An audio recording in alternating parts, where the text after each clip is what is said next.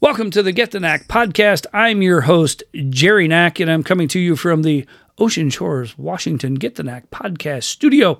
And I am joined by a special guest here on Friday night. She's been on the show before. She's coming to us all the way from Vancouver, British Columbia, Canada. Please welcome back to the program the host of Morbid Planet on YouTube, Erin Chapman. Erin, how are you? I'm good. How are you? Doing wonderful. We got this nice little cross-promotion, cross-collaboration thing going on. I come on Morbid Planet, Virgin's Views. We talk about a horror movie you've never seen before, one that, is near and dear to my heart. Then you come on my show. We talk about the horror genre. This is really turning into something a lot of fun. It's a great way to spend our Friday night. I would agree. And, back in the day, we would spend a Friday night, at least I would, watching chiller theater late at night, watching scary movies at all hours of the night, introduced by some horror host. But see, where I grew up, we didn't have Elvira or Svengoolie or anybody like that, or even Joe Bob. We would just have this voiceover guy tell you, and tonight on Chiller Theater, it's Vincent Price in whatever. So, I don't know what you had in Canada growing up. Did you have horror movie hosts and stuff, or not so much? I don't remember any, no. I don't remember anything at all. It was you just watched a movie. Right. So it's kind of funny on your show, Virgin's View on Morbid Planet on YouTube, you recently talked about Captain Kronos Vampire Hunter, which is one of my favorite films. And what's interesting is the first time I ever saw it, I'm pretty sure it was introduced by Commander USA on USA's Groovy Movies on a Saturday afternoon on the USA Network. And, he was one of the guys, who was doing it in the 80s on the weekends. And I have a special place in my heart for folks like that. So Darcy the Mail Girl from Joe Bob Briggs and the Last Drive-In recently followed me on Twitter, so I'm super thrilled about that. I count that as victory.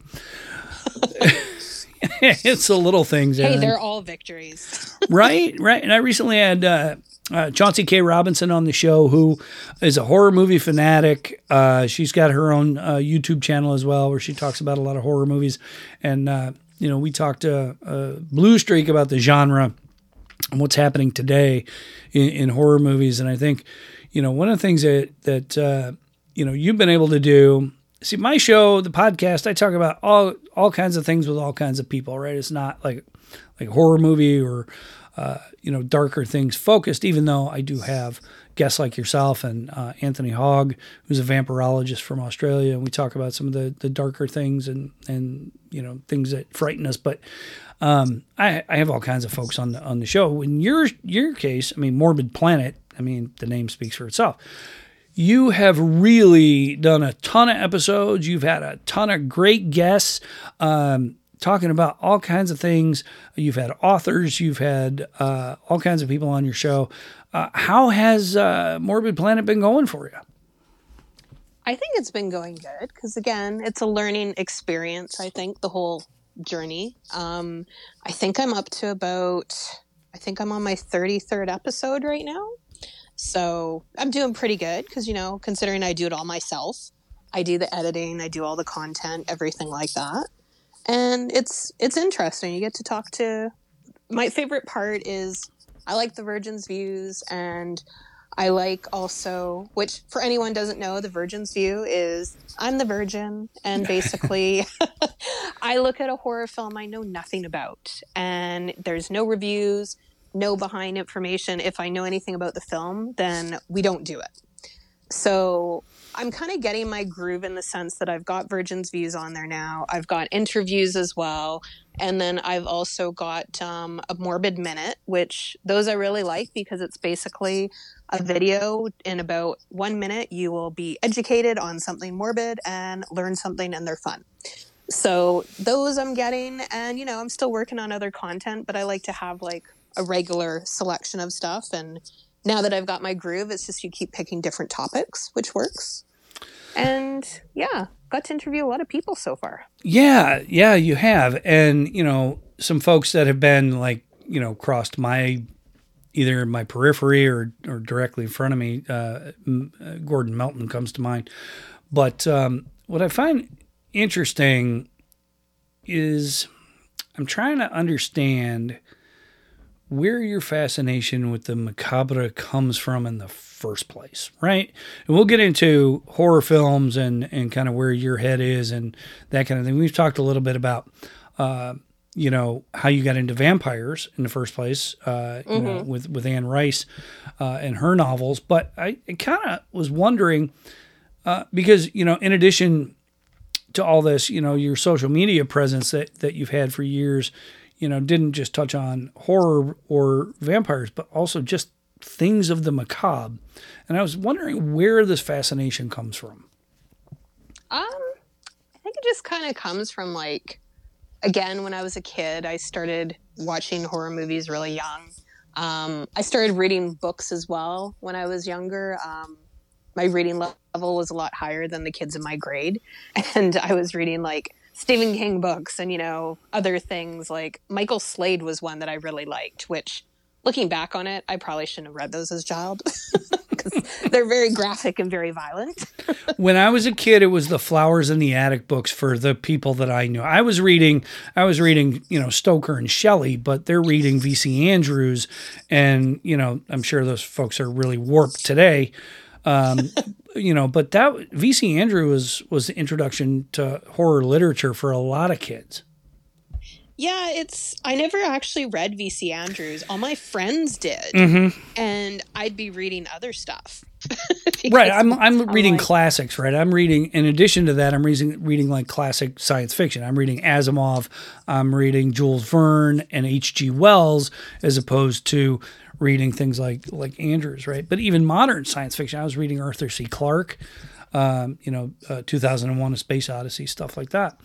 I mean, I think for me, and it'll be on an upcoming Virgin's Views as we talk about King Kong, but for me, when I was a kid, you would hear that RKO, dee, and instantly I thought King Kong was coming on, right? So it's funny because you some of these things become so iconic, them by the opening. Whether it was Universal, RKO, or some of these other folks, even Hammer Films intros were kind of symbolic of the studio. And you're like, ooh, there's a horror movie coming on. Whether it was from the music or the opening slate, you're like, yeah, there's going to be a scary movie coming on. And you got excited for it. Yeah, and I don't know, it's just, I read a lot of stuff and I guess when I was I remember kindergarten, I used to watch on a TV, what was it? House of Frightenstein, I believe it's called. Yeah. And I used to get up at 6 a.m. and watch that and sit in the dark downstairs in the living room because, everyone else in the house was asleep. And I used to love watching that just because, it had everything. You had, the Wolfman, you had the vampires, you had the mummies, you had the witches, and I just enjoyed all of it. And then, from there, remember reading, what was it, Bunnicula and Holiday Inn and all those when I was really little. Because I was like, ooh. And then it's these aren't that scary or anything. And then it's okay, we quickly graduated to, other stuff. But yeah, right. I don't know, I've just been kind of interested in it. When we go to England, one of my favorite things to do, which before COVID we used to go once a year, is I'd like to go visit local cemeteries and take photos. One of my favorite places I actually got to go, Search of the Highgate Vampire, and I went to the Highgate Cemetery in London. That has become a quest for you. It has. I don't say that it's a bad thing. I mean, I sit here and research and explore, Universal horror films and write about it and, things of that nature. I've gone on literary adventures myself, right? Not quite horror. I haven't been down that road yet. I haven't had that opportunity, but, as a self-proclaimed beatnik, I've gone on my own little beat literary adventures and, gone to Big Sur and Bixby Bridge and other places that Jack Kerouac visited or frequented, right? Or the other beats, Allen Ginsberg and people like that. But yeah, the Highgate Vampire seems to be kind of stuck in your craw a little bit. A little bit. And, over the years, it's written a bunch of articles, and I got to be, fun fact, in the documentary that was on Discovery Plus last year. That was cool. They came to my house and actually filmed at my house for the day. Awesome. So yeah, that was fun experience to do. And yeah, it's just been kind of one of those things where, I don't know, because we were talking about horror movies and, and there's not a lot of stuff that I find scary, and I was trying to analyze because I'm a very analytical person. And I was like trying to think, it's like, why do I like these? Or, what do I enjoy about these? And it was an interesting, little journey looking online, because first thing I do when I want to know something is I start to research and I look things up.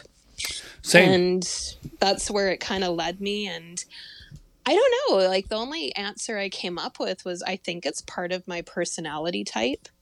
I don't know if you've ever done those. Have you ever done those Myers-Briggs tests? I have. What are you? I don't know. Oh, you're no fun. Okay. No, I'm, yeah. I mean, I have a lot of type A personality traits, but, I'm not using that as a measuring stick, but I'm kind of a weird mix between extrovert and introvert. And, yeah. I'm perfectly happy being by myself, and, I self-soothe, if you want to call it that. But I'm also perfectly happy being the life of the party too. So I'll talk to strangers in the store. I need Dr. Rick in my life, right? Because I'll talk to people at the store, and I was at Total Wine in Olympia not that long ago. Now I love Scotch, right? Scotch is my my whiskey of choice, one of my beverages of choice, and there was this newbie who knew nothing about Scotch whatsoever, and he was mispronouncing everything. And did you correct him, or you just let him go? Of course I did, and I got him going in the right direction, because he had some swill in his hands. I'm like, dude, no. No. But yeah, I mean, he's calling Glenlivet Glenlivet. I'm like, no, it's Scottish, not French, jerk. So, and I'm Scottish, English, and Irish. So, But he was trying. He was trying, and I give him credit for that. He really wanted to get into Scotch. So, but yeah, I had to fix him. But it's interesting because as far as my personality goes, it's just, I don't know what draws me to the horror genre. I was indoctrinated at a very, very young age. It's what I prefer in my entertainment. There's some authors that I absolutely adore in this genre, from Clive Barker to Stephen King to, I've read a little Peter Straub, but even authors like Gillian Flynn start to dance into that area, right? It's not quite horror, but it's not quite thriller either. If you read things like Sharp Objects and Dark Places, and, there's some, twisted pathos going on there. Well, and what's interesting is, like, when I was reading this article on the Journal of Media Psychology, they were talking about the 3 main reasons why people watch scary movies. And they categorized it as tension, relevance, and unrealism. So, which was an interesting I'll buy that. thing.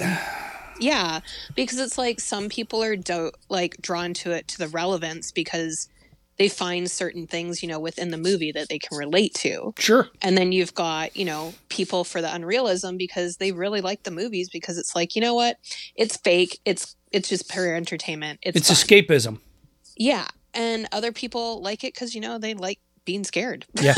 They like the whole, okay, all right, I'm freaked out. Okay, then you can relax after. And that's what they even said was some people, even with anxiety, find horror movies comforting. Mm-hmm. Because once you've gone through the whole experience of, being freaked out after, then your brain then calms itself down, and it's quite happy that it's calming itself down.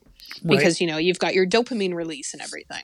I think there's a lot of validity to what you just said. And I think that's one of the reasons why I'm drawn to Stephen King, is the relevance.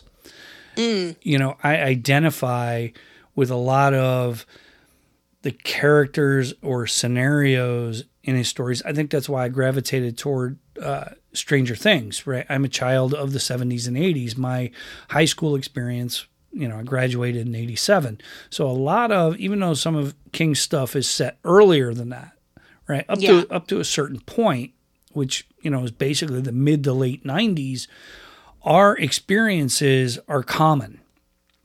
Right? Our high school experiences are similar. Our Christmases are similar.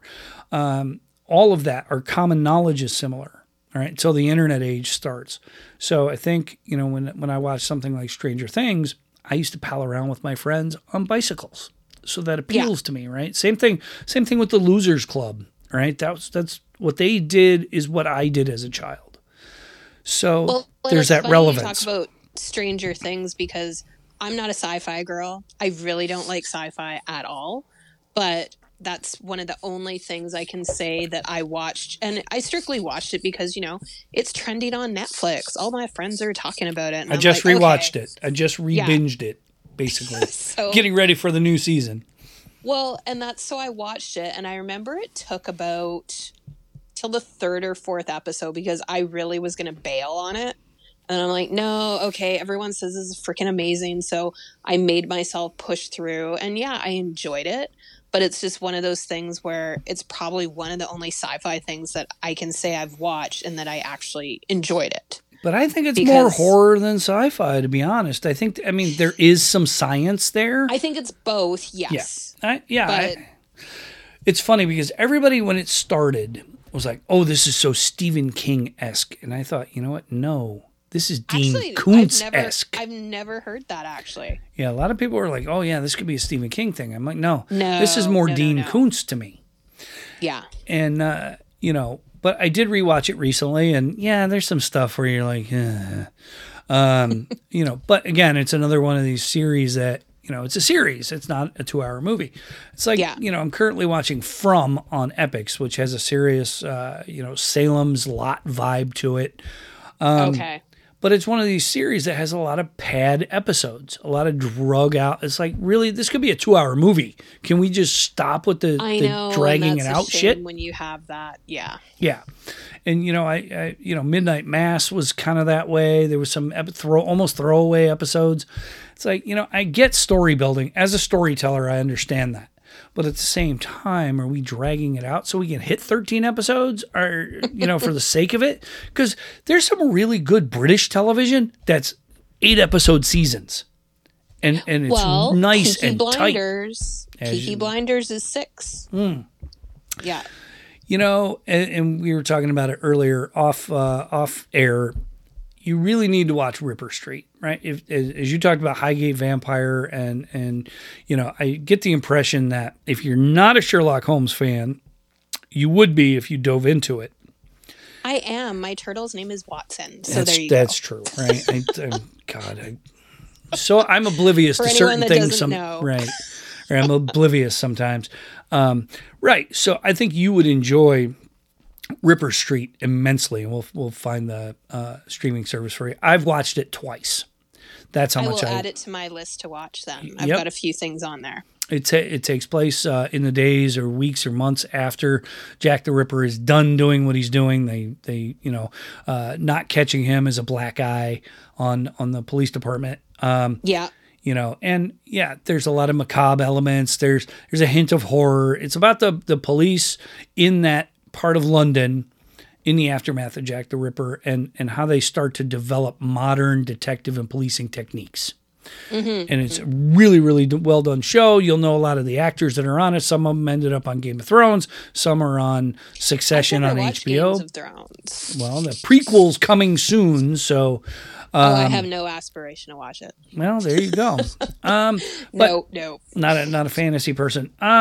So the thing of it is, when it comes to the horror genre, right, when we start talking about it, and the more I talk to you about it, as much of a fan of the genre as you are, I keep coming back to this. And I tell people this all the time, and it doesn't matter what we're talking about.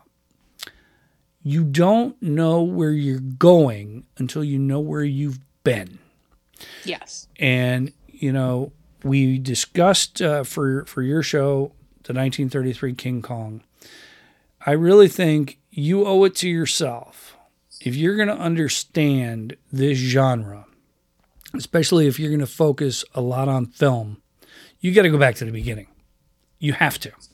You have to understand the effect Universal had on the genre. The fact that like MGM and a bunch of other studios were like, we got to get in on this. We have to do this. We're doing, Universal doing Dracula and Frankenstein, and MGM is over here, or Paramount is doing Dr. Jekyll and Mr. Hyde, right? As much as we talk about how much an influence literature is on our entertainment, on our lives, you and I, it's a bigger influence on especially early horror films. Mm-hmm. And we talked about it before, the first time I had you on, it goes almost decade by decade. What are we afraid of? What are we afraid of from decade to decade? But early on, it all comes from literature. Every last bit of it. It's Dracula. It's Frankenstein. It's The Picture of Dorian Gray, for crying out loud. It's Oscar Wilde. I think The Picture of Dorian Gray is a vampire story. Yeah. When you really think about it. Well, and that's all they had back then, right? It's not like now where it's like people are popping out books and films and like, do you know what I mean? Like you had a few original screenplays back then, right? I think The Mummy, 1932 Mummy, is an original screenplay. I've got it on one of my blogs. But no, you're right? It's like when we start making these movies, it's like, what are we going to draw on? And it's everything from Shelley to Stoker to even Victor Hugo. Right, it's the Hunchback of Notre Dame. It's these types of things. It's Phantom of the Opera. It's and then later on, like by the time we get to the early 40s, now we start getting into originals like The Wolfman. Right, everything we know about werewolves, as we've talked about on other collaborations, is comes from Universal. It comes from The Wolfman. None of this is like. There is no werewolf novel that gives us the rules, right? That which I find infinitely interesting. I'm going to find it for you. I'm going to get you a link to this podcast. Rebecca McKendry used to work for Fangoria, and she's a PhD in, and actually she teaches horror films. And nice. She does this whole thing on the definition of horror. And I think there's a lot of what you talked about in there, right? The relevance, the wanting to be scared, and the suspension of disbelief.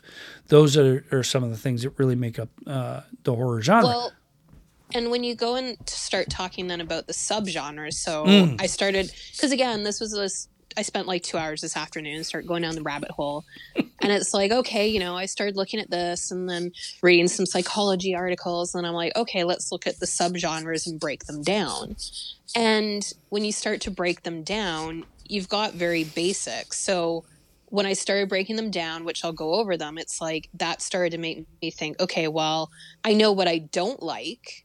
And then it's like trying to figure it out almost backwards. Like we've got demonic possession, which, something like The Exorcist. Right. And, that's where it's got unknown human experiences, demons, and we've got storytelling usually represent evil. And like, I like demonic possession subgenre. Like that one I'm good with. All right. You've got paranormal, which, we've got ghosts, we've got spirits. We've got things, and like these will be like your Paranormal Activity, The Conjuring, Amityville Horror, all those kind of things, which I like those as well.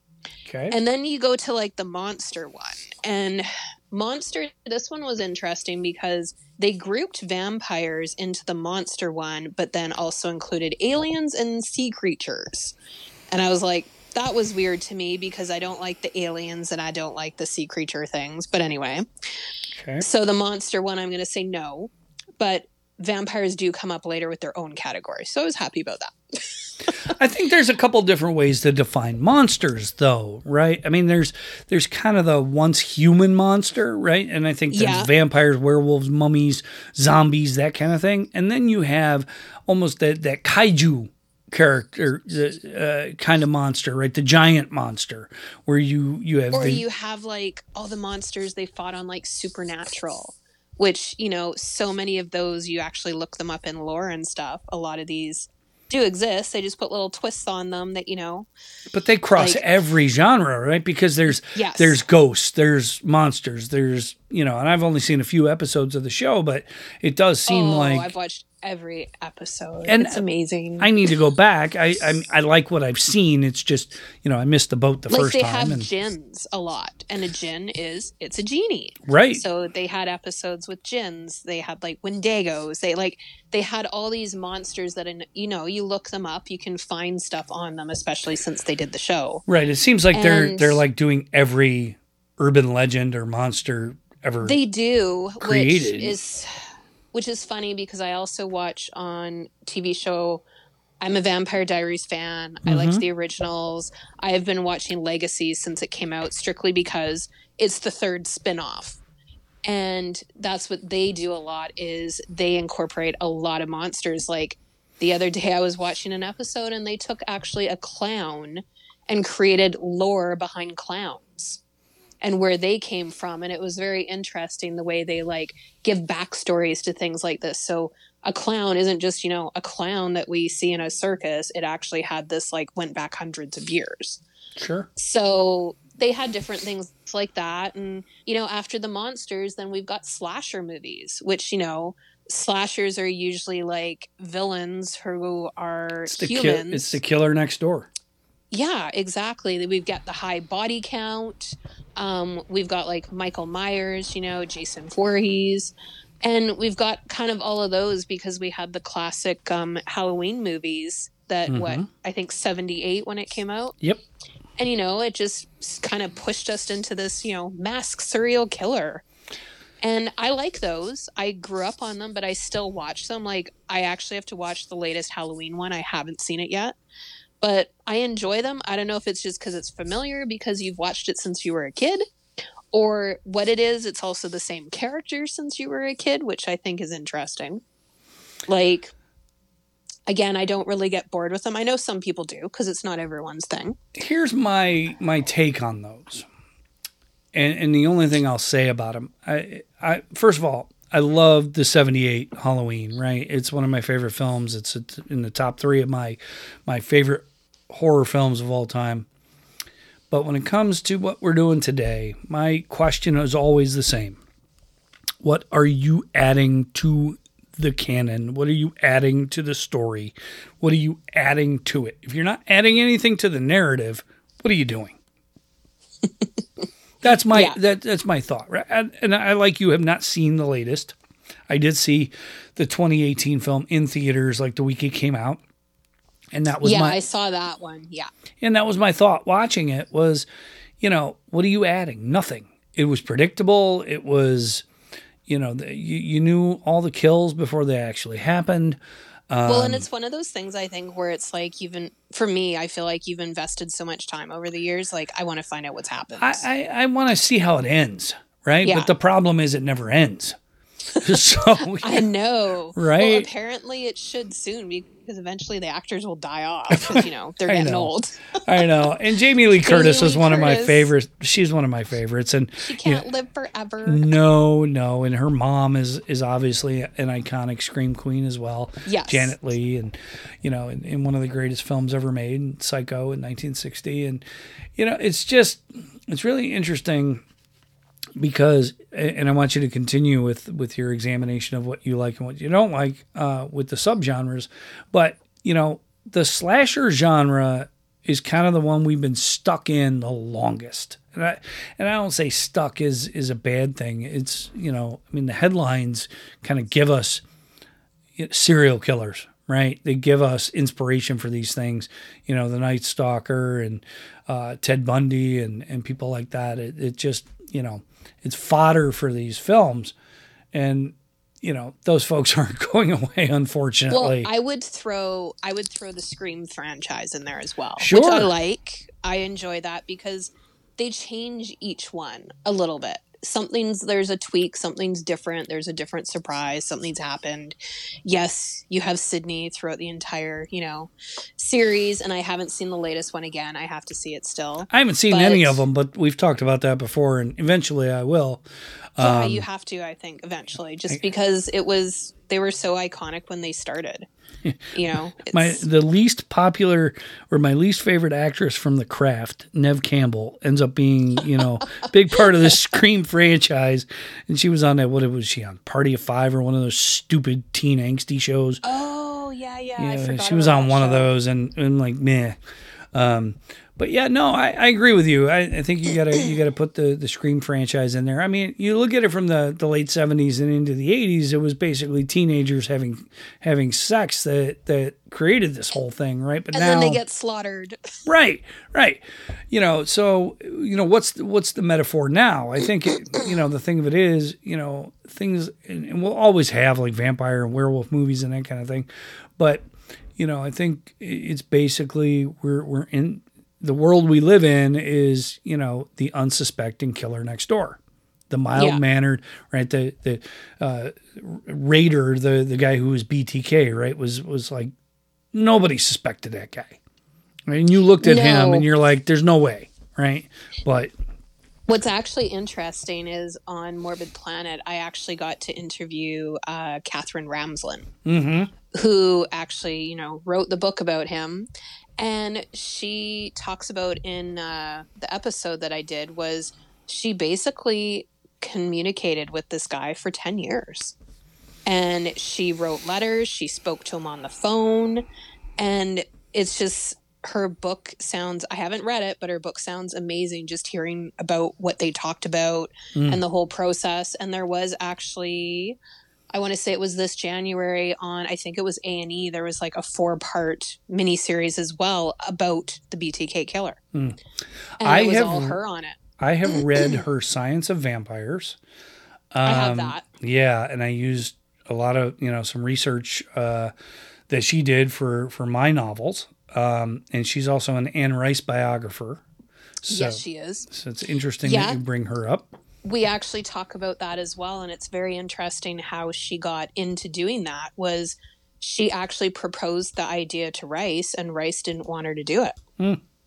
And she then ended up creating, she did one anyway, and then approached her again, and she was kind of like, oh, okay. So, kind of to win her over. But yeah, again, it's a really good interview. Find it on Morbid Planet. It's a bit of a long one. It's about an hour and 20 minutes, but it's worth it. We talk about a lot of stuff. Talk about ghost experiences she's had, different serial killers she's researched, where her background, where she started, how she got to where she was. So it's one of my favorite interviews I've done on there. Yeah, I highly recommend it. She's something else. And it's interesting, the stuff that you come across that you end up using, either to create your own content or write a novel or whatever. I was in an occult bookstore in New Orleans one time and picked up a copy of a book called The History of Hell. Oh. And the author was actually featured in a documentary on History Channel on, guess what? The History of Hell. Which I thought was fascinating. And a lot of stuff that she talks about when it comes to Ahura Mazda ends up in one of my novels. And it's just really interesting where we draw inspiration from and where we learn things. I spend a lot of time, like you do, going down internet rabbit holes. Yes. And you start Googling something, you start YouTubing things and doing searches.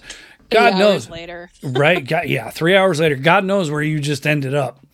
But it really is interesting because one of the things that you have inspired me to research, and this is I have a question for you buried in this, but your Captain Kronos exploration has prompted me to write a treatise on Hammer horror. And okay. Yeah, I started it yesterday. I got about 700, 800 words into it. And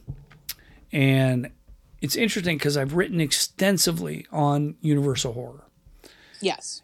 and I've written extensively on film adaptations of Dracula. And one of the things I've never really done is a deep dive on Hammer horror. And part of the reason is because Hammer horror started in the late 50s, but it seems rather modern compared to Universal, right? And it only seems like yesterday. 50s, if you think about it, it's 75 years ago. Right, but see, I still think the 80s are 20 years ago. So I know. Right? All these people are like, you graduated high school, 35 years. And shut up. Yeah. Yeah, I still think the 80s are 20 years ago and the 90s were 10 years ago. So it's my perception of time is warped when it comes to this kind of thing. But because Hammer was done in glorious Technicolor, it seems more modern than it is. And I've never done a deep dive because I think there's just so much material that's been done on Hammer. So I was struggling with what do I have to add? Mm-hmm. I found a way to do it with Universal. And what I did there was I explored each monster's story arc. Okay. Right. And it's hard to do that with Hammer because there's only one character that has a true through line for more than a couple of pictures, and that's Dracula. Yeah. So, when you talked about Captain Kronos, you're talking about Carmilla. You're talking about the Karnstein family. You're talking about that. It was a culmination of a trilogy of films that Hammer subtly, they didn't really blast it out there that they were doing this, but, the best of the bunch was The Vampire Lovers with Ingrid Pitt, which is probably as close to Sheridan Le Fanu's Carmilla story as you're going to get. Mm-hmm. So I thought that was really interesting. My question for you is, it does seem like there's more out there that you haven't seen compared to what you have seen. Oh, for Hammer films? God, no, yes. Just in general. You admitted you've only seen like 2 Hammer horror films, which I fell out of. 3 now. Yeah, I fell out of my chair when you said that. Yeah. So again, this is one of those things I never got around to seeing them. Do you know what I mean? I do. Yeah, I do. And that's why you needed like a horror show on a Saturday afternoon that showed like back-to-back Hammer films, right? So the thing of it is, when we look at this whole thing, and again, back to got to know where you came from to know where you're going, is Universal from 1925 to 1956 did some amazing things and influenced so many different studios, MGM, Paramount, RKO, and the others that were around at the time. Hammer, they've done a lot of stuff based on radio serials and whatnot. But in the mid-50s, their first foray into horror is actually a science fiction thing. It's called the Quatermass Experiment. I've seen that. That was so confusing. Right. Now there's there's other films that are even better. But Night of the Demon comes out around that time, which is a really, really interesting film. But in 1957, they come out with The Curse of Frankenstein. And it changes everything because it's the first time we've seen anything in Technicolor. There's actually blood and gore. And in 1958, The Horror of Dracula comes out, introduces us to Peter Cushing as Van Helsing and Christopher Lee as Dracula. And basically they reinvent all of the Universal monsters. The one they do the biggest disservice to is the one Universal monster has the best story arc, and that's the Wolfman. There's one Hammer werewolf film with Oliver Reed called Curse of the Werewolf. It's an absolutely fantastic film, and it's the only werewolf film they do. Yeah, they're vampire people. They certainly were. And the thing is, and this is, the British films didn't have to worry about the Hays Code, the Hollywood code that, censored everything. But the thing that Hammer really introduced was the sexuality element. Mm-hmm. And you saw that in Kronos, right? That's Caroline Munro becomes his female consort, his sidekick. But Caroline Munro was a Hammer staple. And she so was... I've been told. Very much so. And she's also in Adam Ant's Goody Two-Shoes video, by the way. She does a really bad sci-fi movie called Star Crash with David Hasselhoff in the 70s, but that's neither here nor there. It's freaking terrible. Terrible movie. Featured on Mystery Science Theater 3000. That's how bad it was. Absolutely awful film. But everybody wanted to do Star Wars at the time, right? So you had good space films like Alien, and then you had bad ones like Star Crash. But Carolyn Monroe, who's in Kronos, she's in Dracula AD, or 1972 AD, and a bunch of other Hammer horror films. But that was the one element Hammer introduced was basically blatant sexuality, which hadn't been seen in horror films like ever. You're awful quiet, Aaron.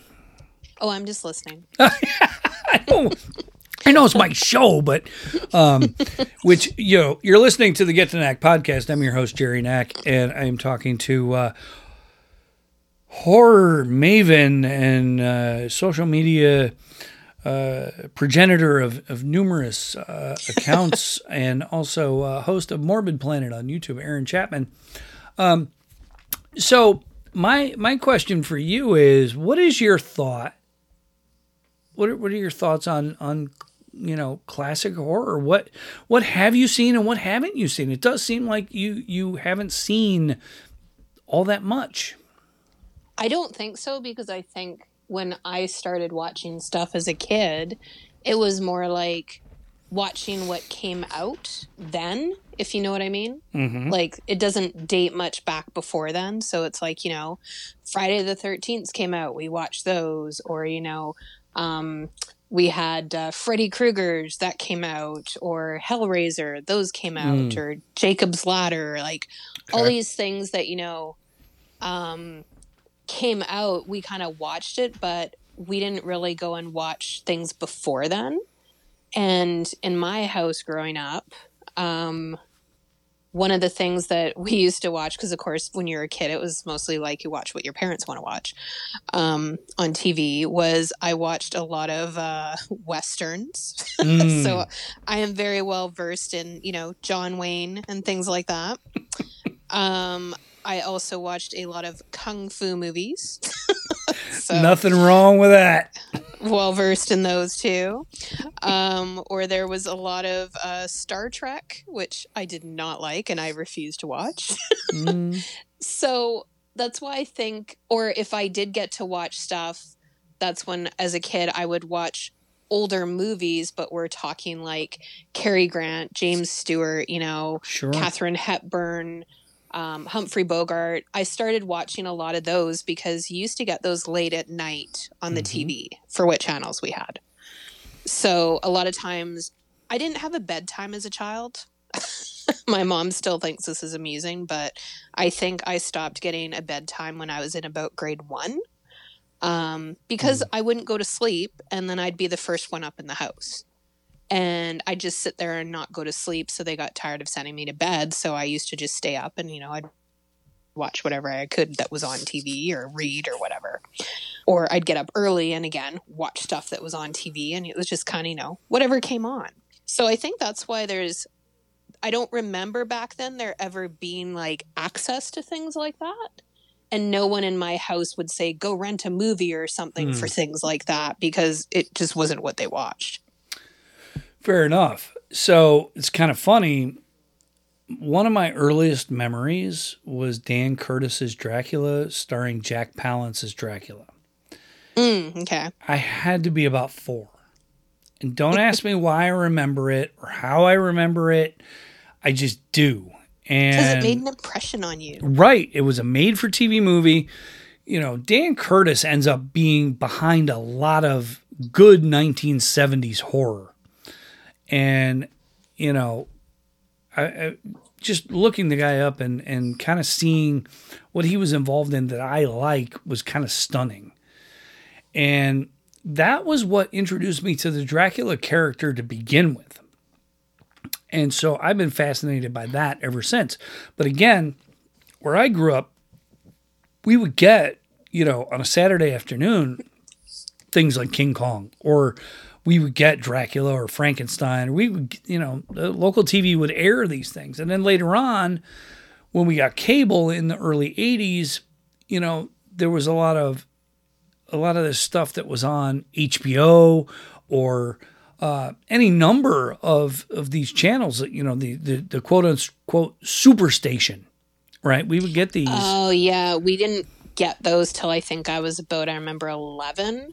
Okay. And it was a treat because for a 6-month period, we had like Super Channel at the time. And Yeah. it was like, oh my God, you get everything. Right. And these stations would air classic horror movies or classic, sci-fi movies from the 50s or whatever it was. And so you grow up on these things and you enjoy them, and, they influence you later. So for me, I go back and look at like Universal Horror as comfort. Right? They're like, it's kind of funny. It was demonstrated in Hotel Transylvania, where, Dracula, the Wolfman, and all these characters, they're beloved by the townspeople now. Yes. Right? It's really interesting. And as much as that was kind of portrayed in a cartoon, it's very, very accurate. And we love these characters for whatever reason, as evil as they were, right? There's a pathos behind them. And there's, one of the things Universal tried to do at some point was like, okay, we're going to try to fix these people. They're monsters, but we're going to fix them. They're monsters because, this one's addicted to this, or this one, it's not his fault. He's killing people. Not his fault. He's throwing people off of buildings. No, it's not his fault. We're going to fix him. So, but when you start to think about it, a lot of the monsters were victims of circumstance. Yes. And I find that a fascinating trope in the genre. So I've talked to several people, and I think we talked about it the first time. We discussed what was next. And one of the people I've been reading a lot is Stephen Graham Jones. And, you and I talked about it a little earlier, right? We talk about, and you can dive into the subgenres a little bit more if you like. But I think ancient folklore is the next step in horror. It's science gone wrong will always be there, right? Yes. Some of these other things, we'll always get, a vampire film. We'll always get a zombie film. These things will always come back around. But I think what's next, and they tried with Antlers and The Ritual and some other. The Ritual is a fantastic movie if you haven't seen it. But I think like old gods, the elder gods, the Native American folklore, or even Asian folklore, we're going to see stuff that predates Christ.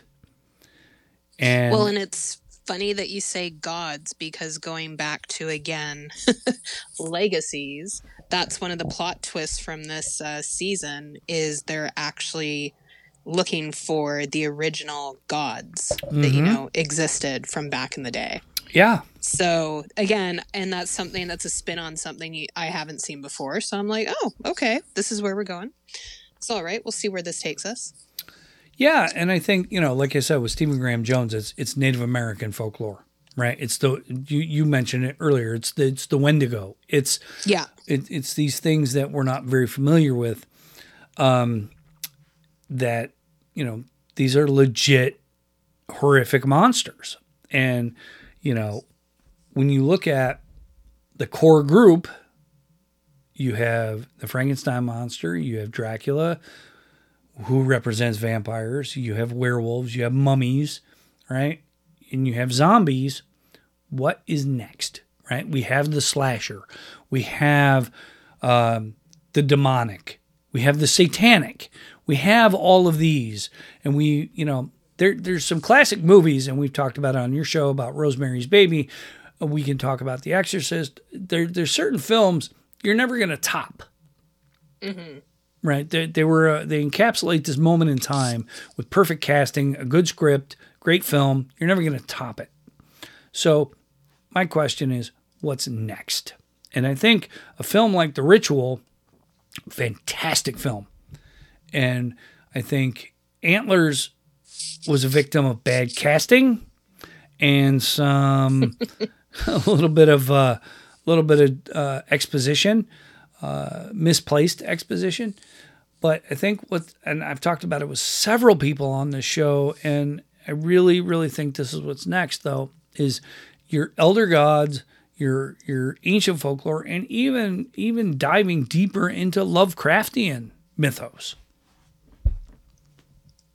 Well, and I think too that just even for shows that were like, supernatural and that, it's just they had so many different monsters, so many different angles that they could go with. Do you know what I mean? Like, yeah, it's like an endless resource of basically monsters and ghosts and all these different kind of creatures that exist and curses and urban legends and like everything they've tapped into, it's all there. And that's the interesting part, is that in itself is such a huge resource for people if they want to, talk about monsters, make new movies, make different, TV shows. Like, there's just so many things. It just, like, that show went on for 15 seasons. And I know. And, I look at, trying to binge it and trying to watch it, and I'm like, the earlier ones weren't as good, and a lot of people, because they also get into the whole God element as well. And I know some people who watched it till it got to that point, but when you get past that, and then, you start to get angels and demons and all these other things in, it kind of actually, I found, made it better. But again, that's just my opinion. Well, when you look at Gothic horror in general, I mean, you can't have Gothic horror without the church, without religion. It's there, right? It's, one begat the other. Mm-hmm. So I don't think you can have that without it. But at the same time, we can go back to folklore that predates that. And I think, there's so much that predate. Unfortunately, a lot of it is lost to the sands of time.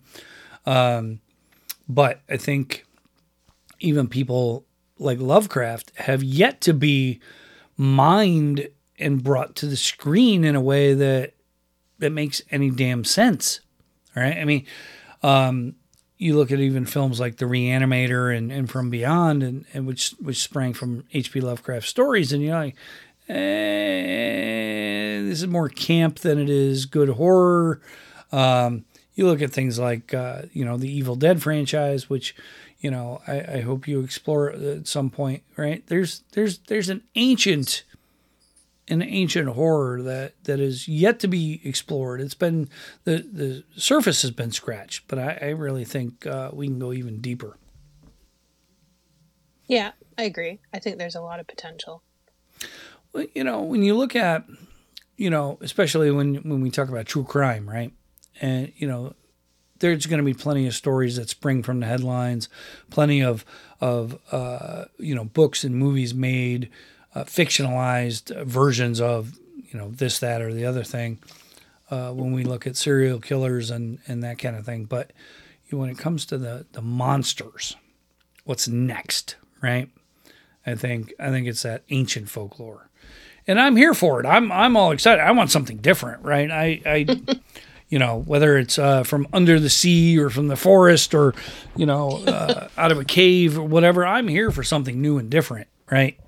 I'm not a big fan of the mindless, but I think, when you look at, as you mentioned, right, we're always going to have ghost stories. We're always going to have the slasher. We're always going to have this, that, or the other thing. We're always going to be afraid of alien invasion for some strange, odd reason. Or a comet hitting the Earth. Right.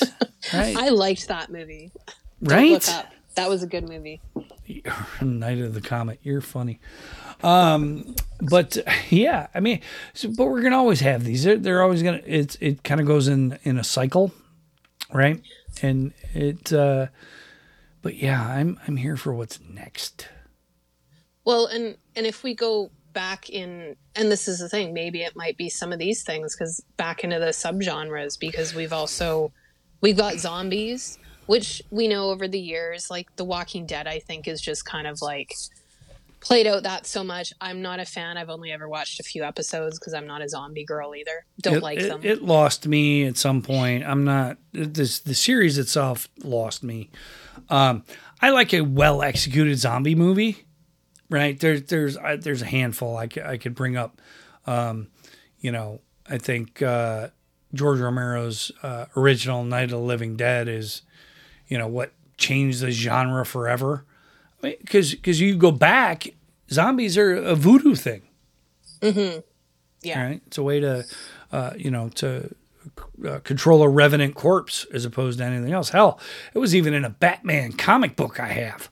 A voodoo, a dead guy's brought back by some voodoo priest or whatever to fight Batman. It's like, okay. Was it The Serpent and the Rainbow? Is that the one I'm thinking of? I love that movie. I remember that movie. That was a great flick. Yeah, that was an interesting one, talking about voodoo and everything. Right. Like, that one is okay, but again, I watched that when I was a kid. But anything else, or if you look at for zombies, I guess, like Zombieland, because it's a comedy, I'm okay with that one too. Like that, I'm good. I watch both. But otherwise, the other stuff, no, not really interested. And like the other subgenre they had was the gore splatter, which is, again, I'll watch it. It's not that the graphic violence and the bloody guts and, trauma and all these elements of it disgust me or anything or freak me out. I'm not freaked out. It's just, I feel like it's been there, done that. Or I'd say the Saw franchise. I remember watching the first one. I was like, oh, this is all right. This is interesting. The second one, yeah, okay. And then after that, I felt like they just kept going, and it's just how Shawnee gory, Smith's character ruins the third one, and then it goes off the rails from there. It did, and I stopped at that point. I haven't watched the rest of them because I'm like, I'm not enjoying this. There's no point. And the first couple, yeah, those were great.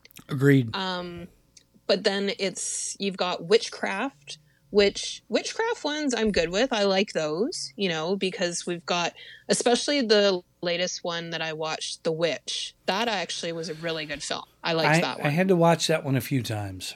And oh, did you? Oh, yeah. You know what's funny about that one? I was so waiting for that film to come out. When I saw it in the theater, I was actually disappointed.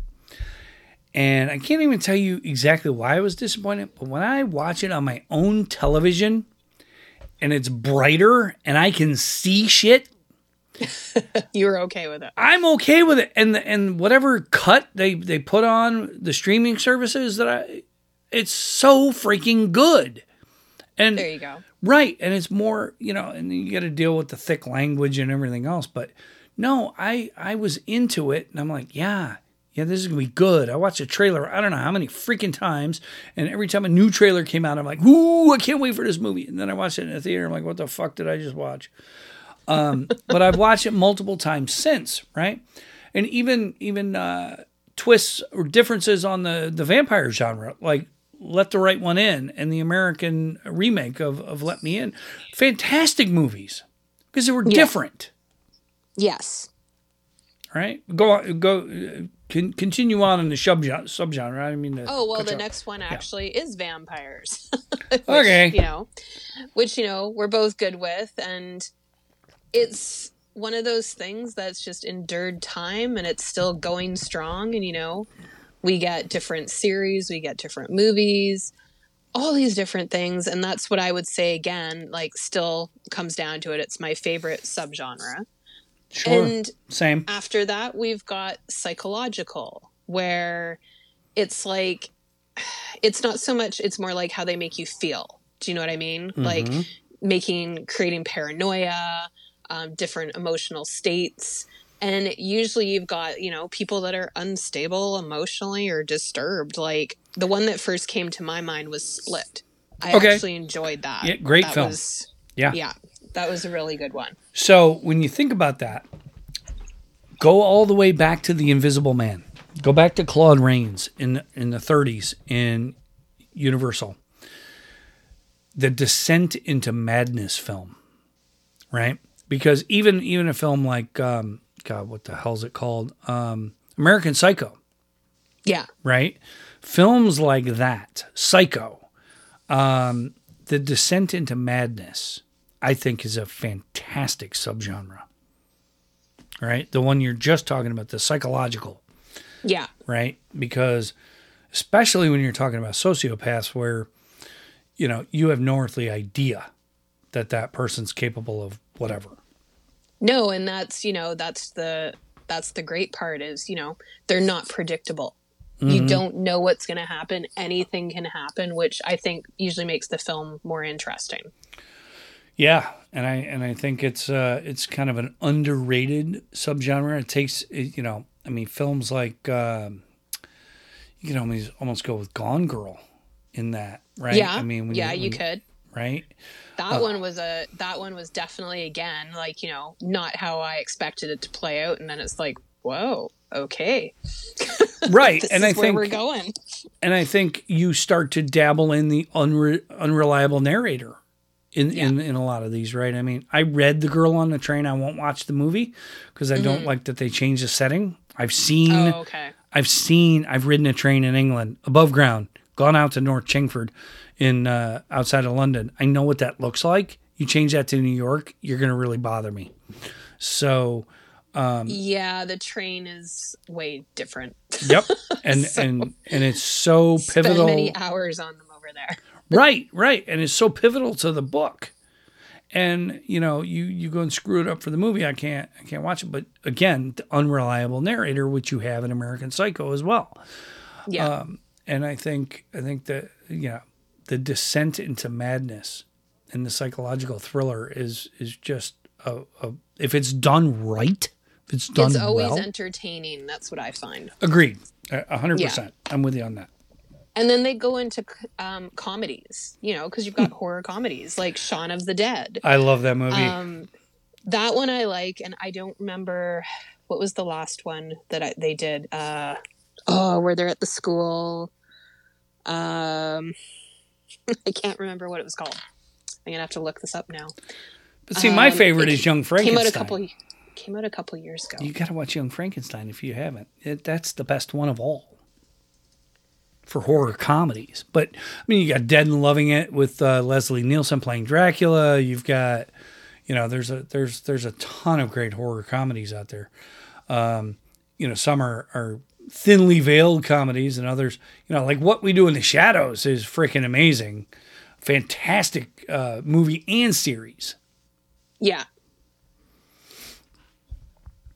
But yeah, I like that one. I enjoy it. I didn't like the movie as much as I like the TV show. Really? That's interesting. And I had to watch... I remember I first watched the movie on an airplane. I downloaded it, and I brought it with me to watch, and it was okay, and I was just like, and then I watched it again, and I think it was about the third go where I'm like, okay, maybe it was growing on me. I don't know. But the series though, right away, I'm like, this is amazing. I so enjoyed even the first episode kind of thing. Yeah, it's pretty well done. And, Taika Waititi and Jermaine Clement are behind it, and, they're behind the film as well. And, it doesn't take itself seriously at all. And it's just, it's got some great characters, great acting. And, I thoroughly enjoy that. But, to Slaughterhouse Rules, that's it. Okay. All right. Yeah, that's another good one with them both in it. So got it. It's a good one. But yeah, the comedy ones, I think they're good. Again, sometimes they're the ones that they made, the parodies of the Scream franchise. I really didn't enjoy that. But, anyway, I didn't think they were funny. There's a couple in the Scary Movie franchise that are okay. Like the first couple are good, and then it goes off the rails from there. I think by the third one, I didn't care for it anymore because there's too much M. Night Shyamalan. It's just bleh. But the first couple are really, really good because they the takeoffs on things like I Know What You Did Last Summer and films like that at the time were really, really topical and well done. And the interesting thing about, so this was the list, it had the 10 things. So I'm like, but what I found it didn't include, that when I was thinking again of subgenres, was I like crime ones. And those ones, like, if you go back and like one of, I guess, if I had a top 10, I would like say like Silence of the Lambs was, I really like Silence of the Lambs, and also Natural Born Killers is one of my top 10. You got to put 7 on that list, right? 7, yes, 7 is actually on my list as well. I don't want to say I adore a film like that, but that in that category, 7 for me is fantastic. Only problem is it was on TV the other night, so I was watching it and I was like, oh, I missed this. I haven't seen this in a long time. I'm a big film noir fan, and there's a lot of noir elements to 7. So. I just, again, we've talked about how I like the characters, and it's very hard where I find you get a good movie where you've got a good plot and good characters. And I liked that movie because it had both, I found. Sure, and the acting was good.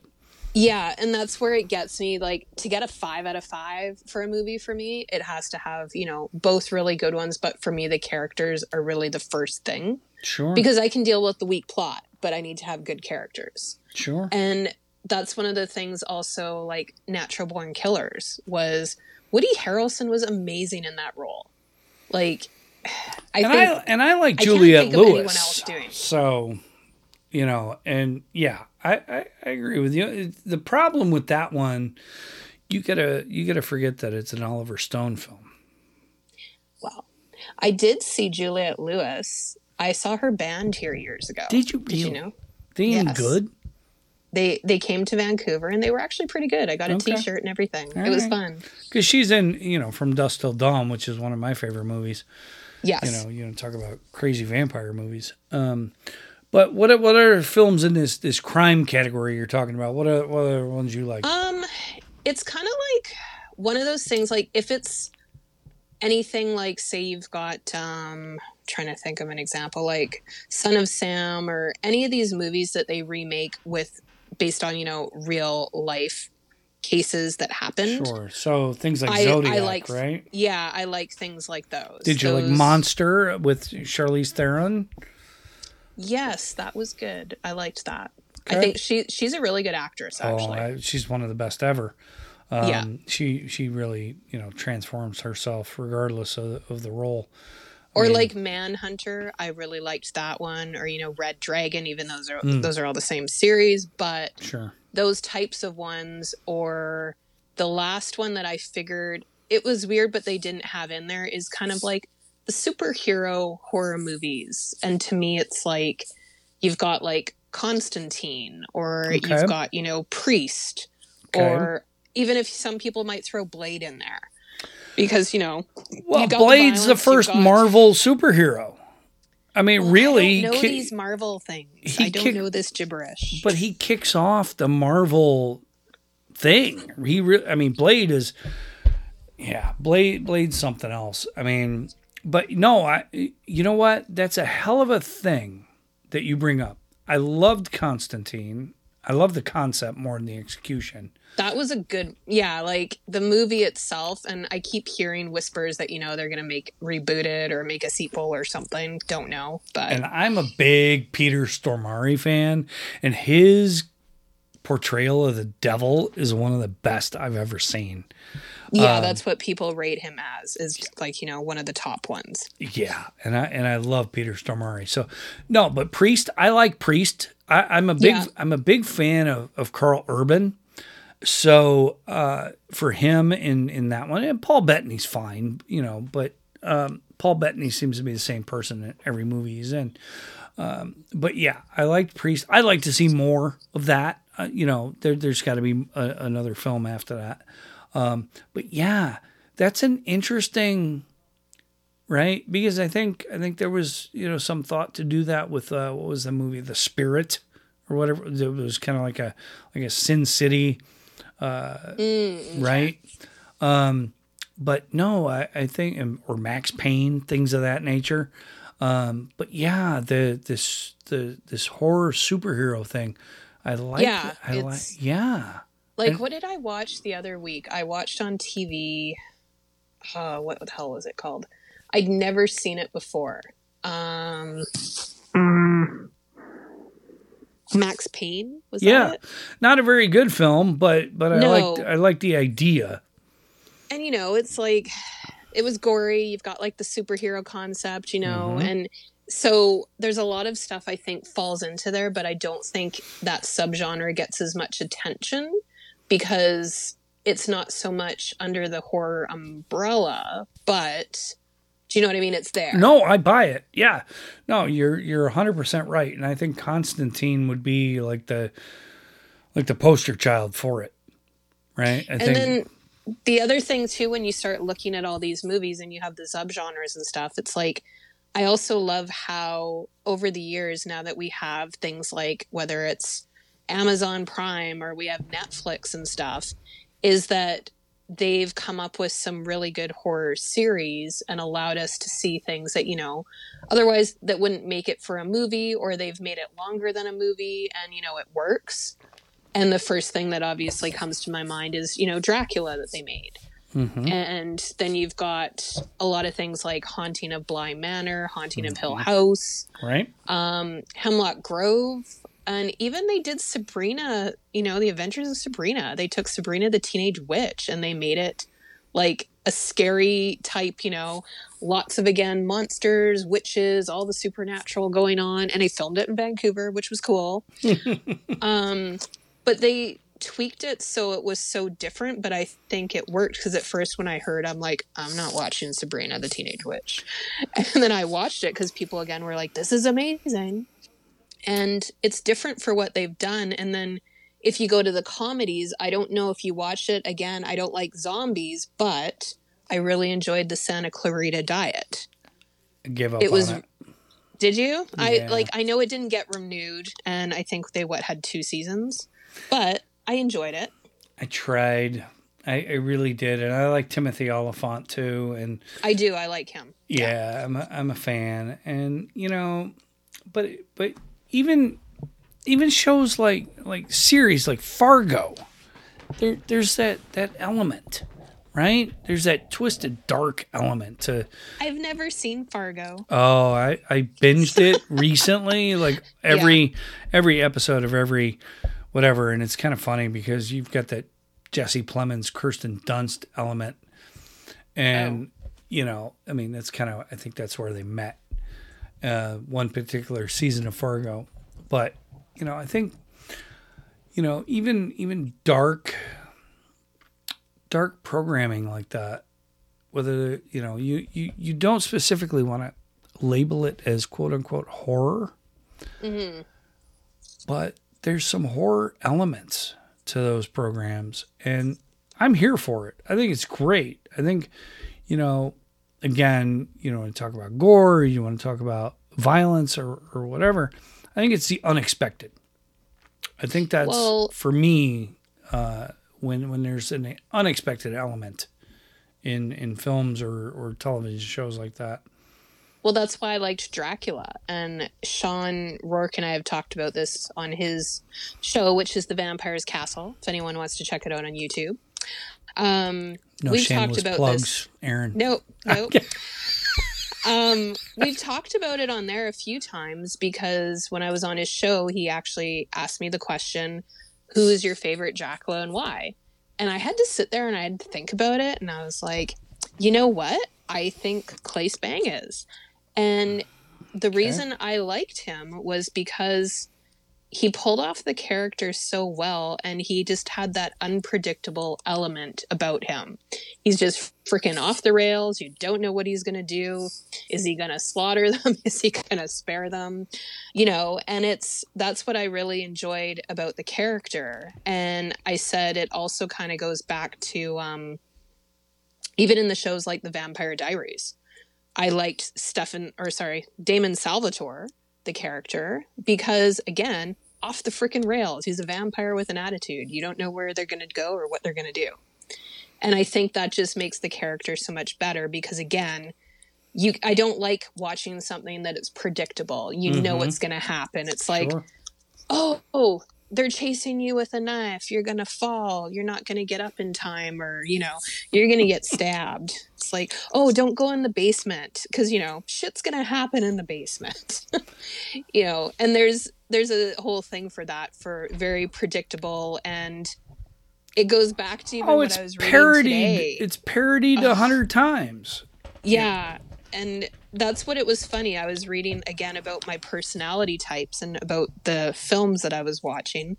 And that's one of the things that's like, your personality type does not like the ones where you know what's going to happen because it annoys you. I was like, yes, it does. I know. And I'm married to a person who, you know, is really good at figuring out predictability. And she can't stand predictable films and television shows. So there's a lot to be said about that. Yes, there is. I agree. Because that's what I find it more enjoyable. You have that twist. You have like, sure. You know, you don't really know what's going to go on. No, and I agree with you. And, you know, the thing I liked about Claes Bang's portrayal of Dracula was the malevolence, right? But there was also a hint of the mischievous. Right? Yes. He was enjoying being cruel or tormenting. And, you know, there was also some self-awareness of how screwed up his situation was. As much as I didn't like that third episode, it was like, I'm kind of screwed here. Yeah. So, you know, I think when we go back talking about the Dracula character in general, I think it's been very difficult to portray that character, especially if you've read the book, if you understand the character in any way, shape, or form. I always come back to Lugosi's performance as much as it's been dissected over the years. There's only been a handful of people who've been able to play that character in the right vein. And Claes Bang is, I think, one of them. I think Gary Oldman, Louis Jourdan, I think Gary Oldman did it as well. Yeah, I could say that would be one of the other ones. Right. And I think Louis Jourdan in the 77 BBC production did it very well. And I think Christopher Lee and Lugosi. And that's pretty much it. Everybody else is like off. It's like bad cheese. It's like off, or bad milk. But what I'm interested to ask you as we wrap up the show, or start to wrap up the show, is where do you think the horror genre is headed? What do you think is next? It's hard to say. Like, you have shows like, for instance, American Horror Story, which I really enjoy because every season is always something different. But as they keep going on, I think it's been like freaking 11 seasons now or something. You know, you start to think, okay, where are you going to go with this? Because they've had some really interesting ones. You know, you've got your witches, you've got your carnival, you've got your vampires, you've got, you know, ghosts. And it's like they seem to explore every certain thing.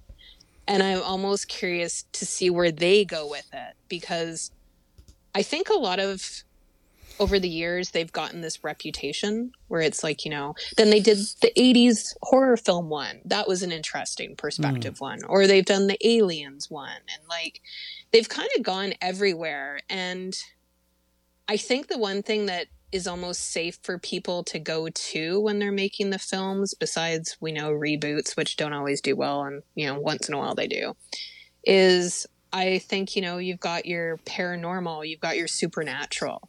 Because I think they can always, those are more like fail safes. I think people will always gravitate towards those. Whether monsters, I don't know if they always will. And again, it's a crapshoot if they make it. If, like, you know, Dracula, like we said, it was done really well. But we also saw, like, look at Dracula Untold. That did horrible. You know, like... I was not a fan. I wasn't either, and I don't think a lot of people were. So that's why I feel almost like, the monster ones aren't as much of a sure thing. But I think if, you have things like The Conjuring and, stuff like that, I think that is more of a sure thing. And I think that's what we'll see more of, just because they know they're going to get their rate of return for doing a film. And I give James Wan a lot of credit for reinventing the ghost story. Right. I mean, those of us who grew up on things like, Amityville Horror or Poltergeist. Yeah. I mean, go watch the original Poltergeist. That thing still slaps to this day. Right. I mean, some of the effects don't quite hold up, but the film itself is eerily effective. Even, how many years later. Right. So I think the Conjuring universe, as hit and miss as some of the films have been, for the most part, have reinvented the ghost story, and I'm here for it. I think the original Conjuring, it's kind of funny. I watched it on a flight, and I started it before I knew it wasn't going to finish by the time the flight ended. Yeah, I couldn't wait for the return trip, so I could watch how they did. I was like pleasantly surprised by this movie. I'm like, you got to be freaking kidding me! This is really good. And several of the Conjuring universe films have been excellent. Some have been right, but I like what James Wan is trying to do here. Now, I didn't care for Malignant at all. I was actually going to watch that the other night because I saw it on Netflix, I think it was, and then I remember you said it sucked, and I was like, God. And I picked something else. I can't even remember what I watched, but I was going to pick it, and then I'm like, no. Look, there's a lot of people who love that film. It was very divisive. When it's so stupid. I thought it was awful.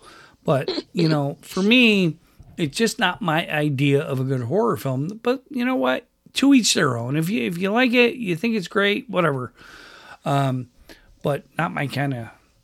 Well, they're redoing The Exorcist, apparently. Yeah, I heard that. Yeah. Which I think is the scariest movie ever made. I watch it every Halloween. It gets me every time. Even though I know what's going to happen before it happens, it still gets me. So, but yeah, I think, I just think it's a safe bet for studios, and especially with pandemic, post-pandemic, and, everything's not the way it was, or things are coming out so fast. I saw the other day, it was Crave TV this month is getting The Batman, and I was like, what? This just came out. So it's interesting you bring that up, because it's a 45-day exclusive thing now, right? Mm-hmm. And that's and even in today's day and age with streaming and everything else, and because of COVID, you're looking at everything from day and date, which is release on streaming the same day it comes out in the theater. Yeah. There's a 17-day window, believe it or not, where it's 17 days in the theater before it hits streaming. And then there's 45 days. So the Batman is in the 45-day window, and that's about to hit streaming very soon. Yeah. The Batman was absolutely freaking fantastic. Fabulous movie. It made me secretly happy inside when I heard the reviews, and everyone, I haven't seen it yet, when everyone said it was amazing, because, Robert Pattinson from Twilight days, I've always had this thing that I think he's a good actor, and he just, did Twilight. He's done some other really good films. But I was happy that he pulled it off, and it did well. Just because of that. I was skeptical. And then I started seeing the trailers, and I thought, you know what, this fool learned how to act. And, because Kristen Stewart, it took her playing freaking Princess Diana to learn how to act. But I watched that. I watched that the other day. That was horrible. Really? Interesting. I did not like that at all. And I was actually fast forwarding. Okay. Well, all right then. But the Batman was... Look, I grew up on Adam West as Batman. I've seen Adam West Batman, yes. Yeah, right? And then Michael Keaton, when that whole thing hit, we were like, Michael Keaton, really? But Michael Keaton was fantastic as Batman. He pulled it off so well. Yes. So I kept thinking, if Michael Keaton could do Batman, so could Robert Pattinson. Okay, with Robert Pattinson, have you seen him in The Devil All the Time? No, I haven't seen him in that.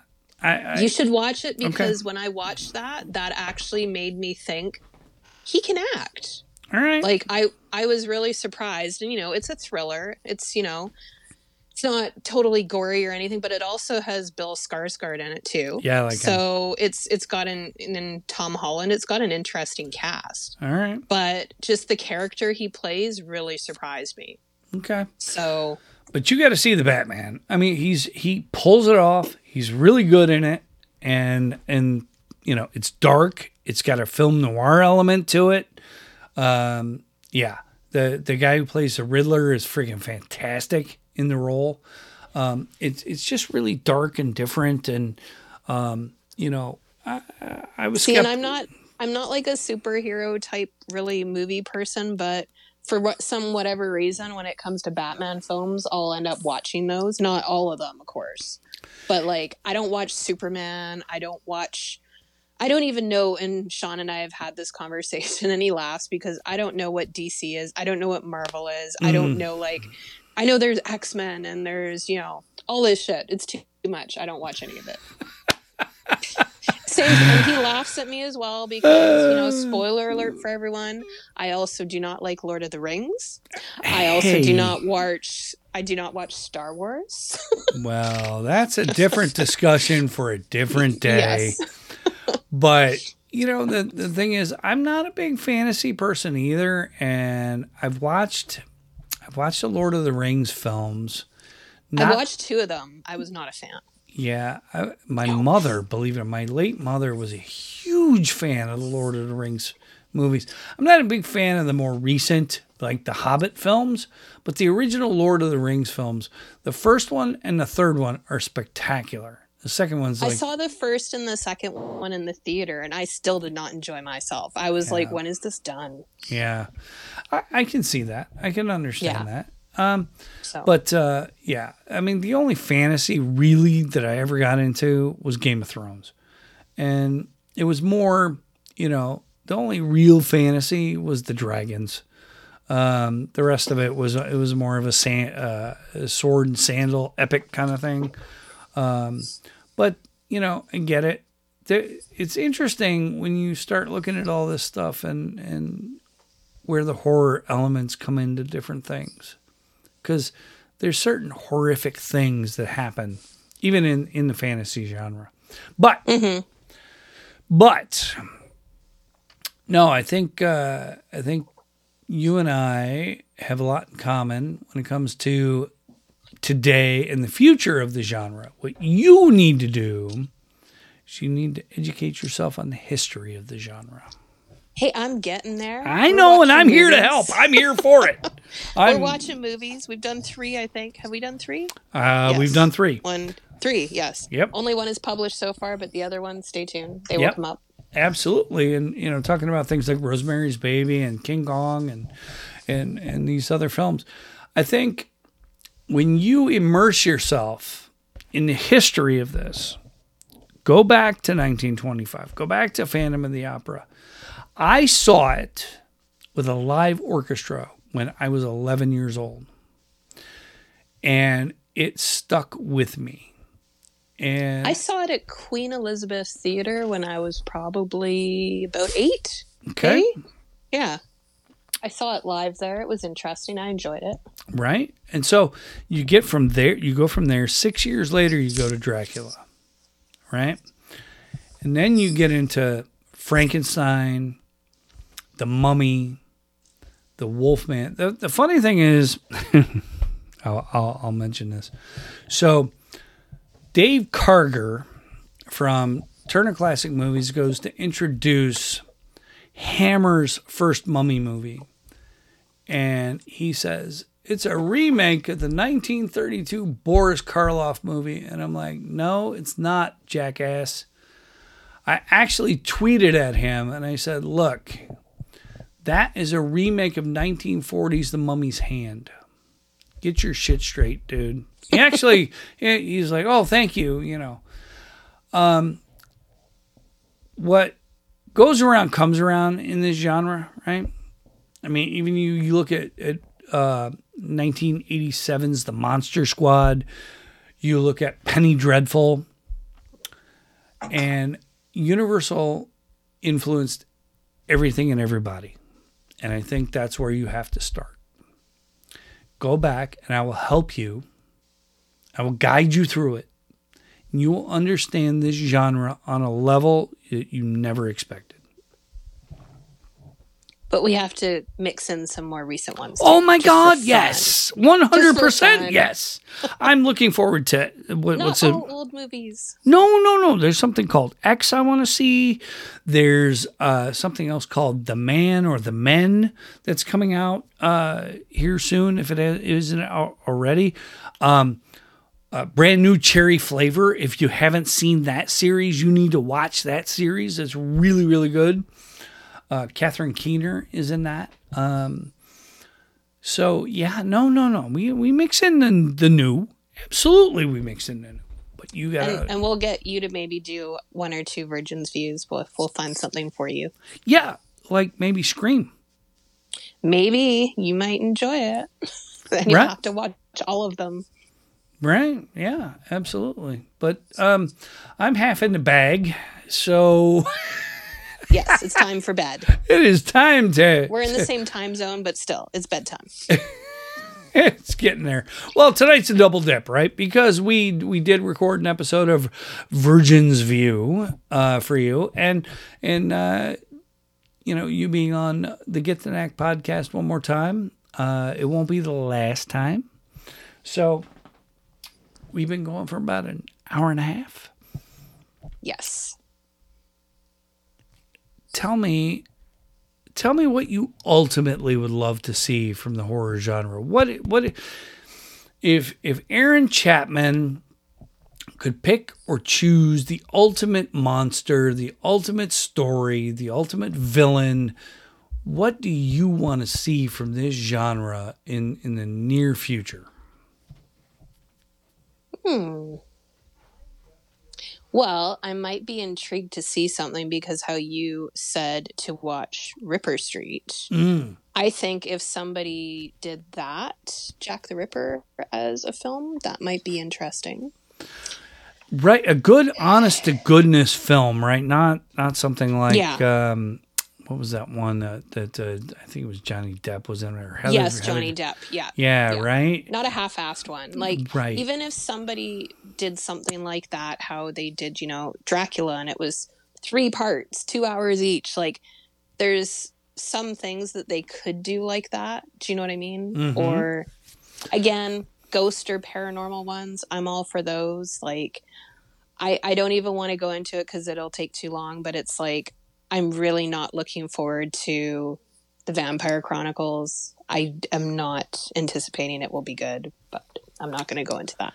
I have high hopes for that, right? And there's going to be all kinds of movies coming up, right? I mean, there's a Nosferatu remake in the works. There's another one that's supposed to be the story of the Demeter, which is the ship that brought Dracula, right, to England. So I think when it comes to the vampire genre, there's a lot of possibilities. There's a lot of things that... Oh, there will be more. There always is. Right. But if they're good, that's the other question.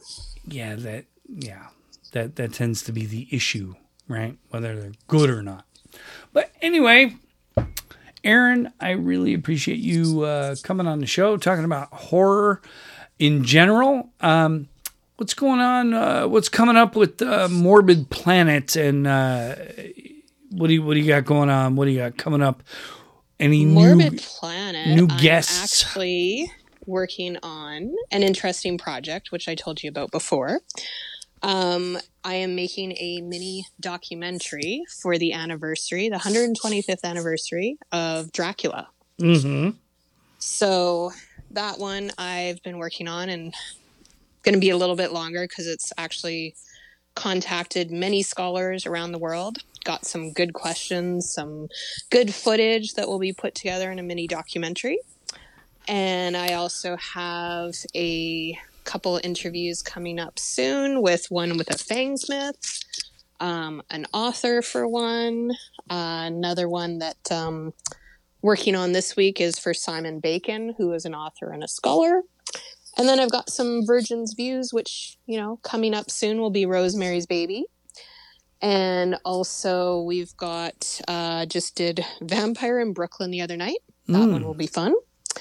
And then obviously King Kong. And I've got some other interviews coming up too, which on the down low, because I haven't confirmed dates and stuff yet. So, gotcha. Well, I tell you what, the Morbid Planet channel on YouTube is a must-watch for anybody who's interested in the horror genre or anything macabre.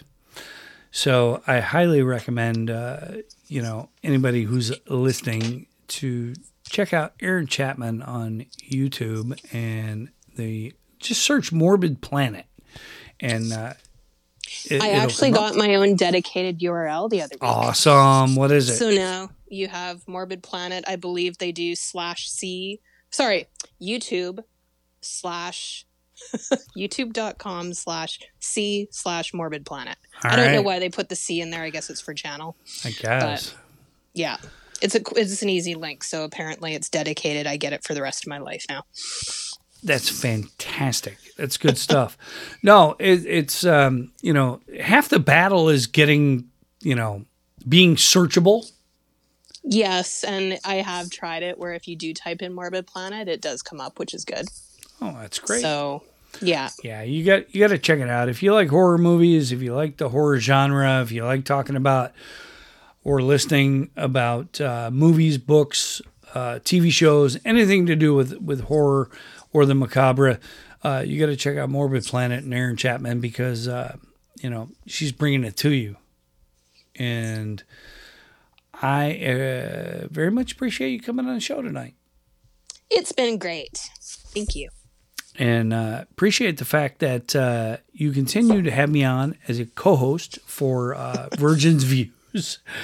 There's so many more films that I'm sure you haven't watched that I enjoy, but I'm looking forward to flipping the script, right? You had mentioned that earlier. Let's find a film or a series that I have not watched that you have, and we'll get my opinion and get going on that.